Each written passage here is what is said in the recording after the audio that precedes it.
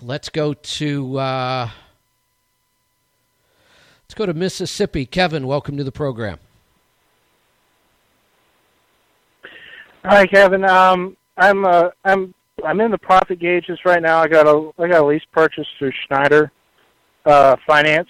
Okay. I kind of did it as just an experiment, just to see how things would go.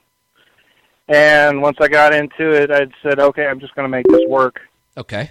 And so I've been running off the profit gauges. I don't have any mileage entered in yet. So, but my question is I wanted to go downgrade to a cheap truck because I only signed for this truck. I only rented this truck for a year. Okay. And it's a 2014 Freightliner. It has had no issues. It gets about 8.5 miles per gallon on a good day at 65 miles an hour. Okay. But you know, I was looking at one of the beauties that you had on profit gauges. I could look at, you know, the total of what I'm paying for the truck. And I was looking at that. I was thinking if I could downgrade to an older truck, I could cut that overhead almost in half, probably.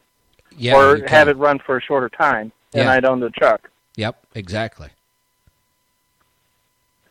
But the thing I was wanting to ask you about was, you know, this truck is kind of it's a known quantity. There's no issues with it, but it's just expensive. And that's big. I mean, that's huge. Yeah, it is expensive. So even when these new trucks run right, for most people, they're just more truck than they can really afford. Now, I'm not saying nobody should ever own a new truck. Mm-hmm. I've bought lots of new trucks, but I had an operation that could sustain it. I had the cash flow, and I had the ability to afford that kind of a truck without a big risk. Most people today in these programs, there's way too much risk. Your truck might not have a problem today. It could have a $20,000 problem tomorrow. We see it happen all the time. And that was, and I've been hearing you talk about that. Like, well, could I really absorb a $20,000 problem tomorrow? And the answer is no. Exactly. Most people can't. Because I'm not even within my first, 6 months of this lease.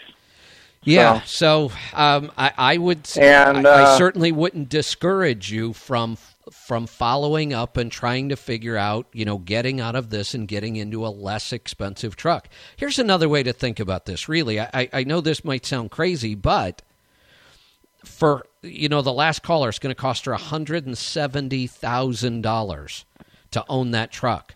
I could go buy 10 trucks for that. Well, and I get this truck at 15,000 miles, and Schneider's lease purchase is really good because they show you everything up front. And when I looked at the lease, it was the trucks. What they stated the value of the truck was $140,000. And after 1 year, it only knocked it down to about $115,000 to finish and buy out and pay off the truck. I'm like, no. Exactly. So that was my first issue, and I'm trying to find a good used glider. They're out there. Something that doesn't have an EGR. Yeah, we're starting to see something that more doesn't have an EGR, doesn't have DEF. Yeah, I'm tired of both of them things. Well, exactly. Here's how you find those trucks. Here's one of the ways to find them. Do a search on truckpaper.com. It's one of the places I use to find trucks a lot. And you can put in whatever year you're looking for a glider. Let's say you want to go, 2006 through 2009 gliders. You can do that, and the way you do it is you put in 2006 through 2009 Freightliner or Coronado. A lot of the gliders were Coronados. And then put in a 12.7 Detroit for the engine. Because the only way a Coronado throughout those years could have a 12.7 would be if it's a glider. That's one of the search tricks. And there's a couple other ways you can do that. But it literally, when I'm looking for a truck, I'll go in and do that several times a day after day after day, so that when one pops up, I'm there and I've got it. So that's one of the ways to find used gliders. So I am all out of time.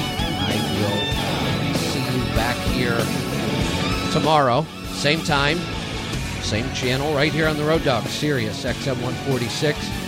Be safe, be profitable, do the hard work, and master the journey.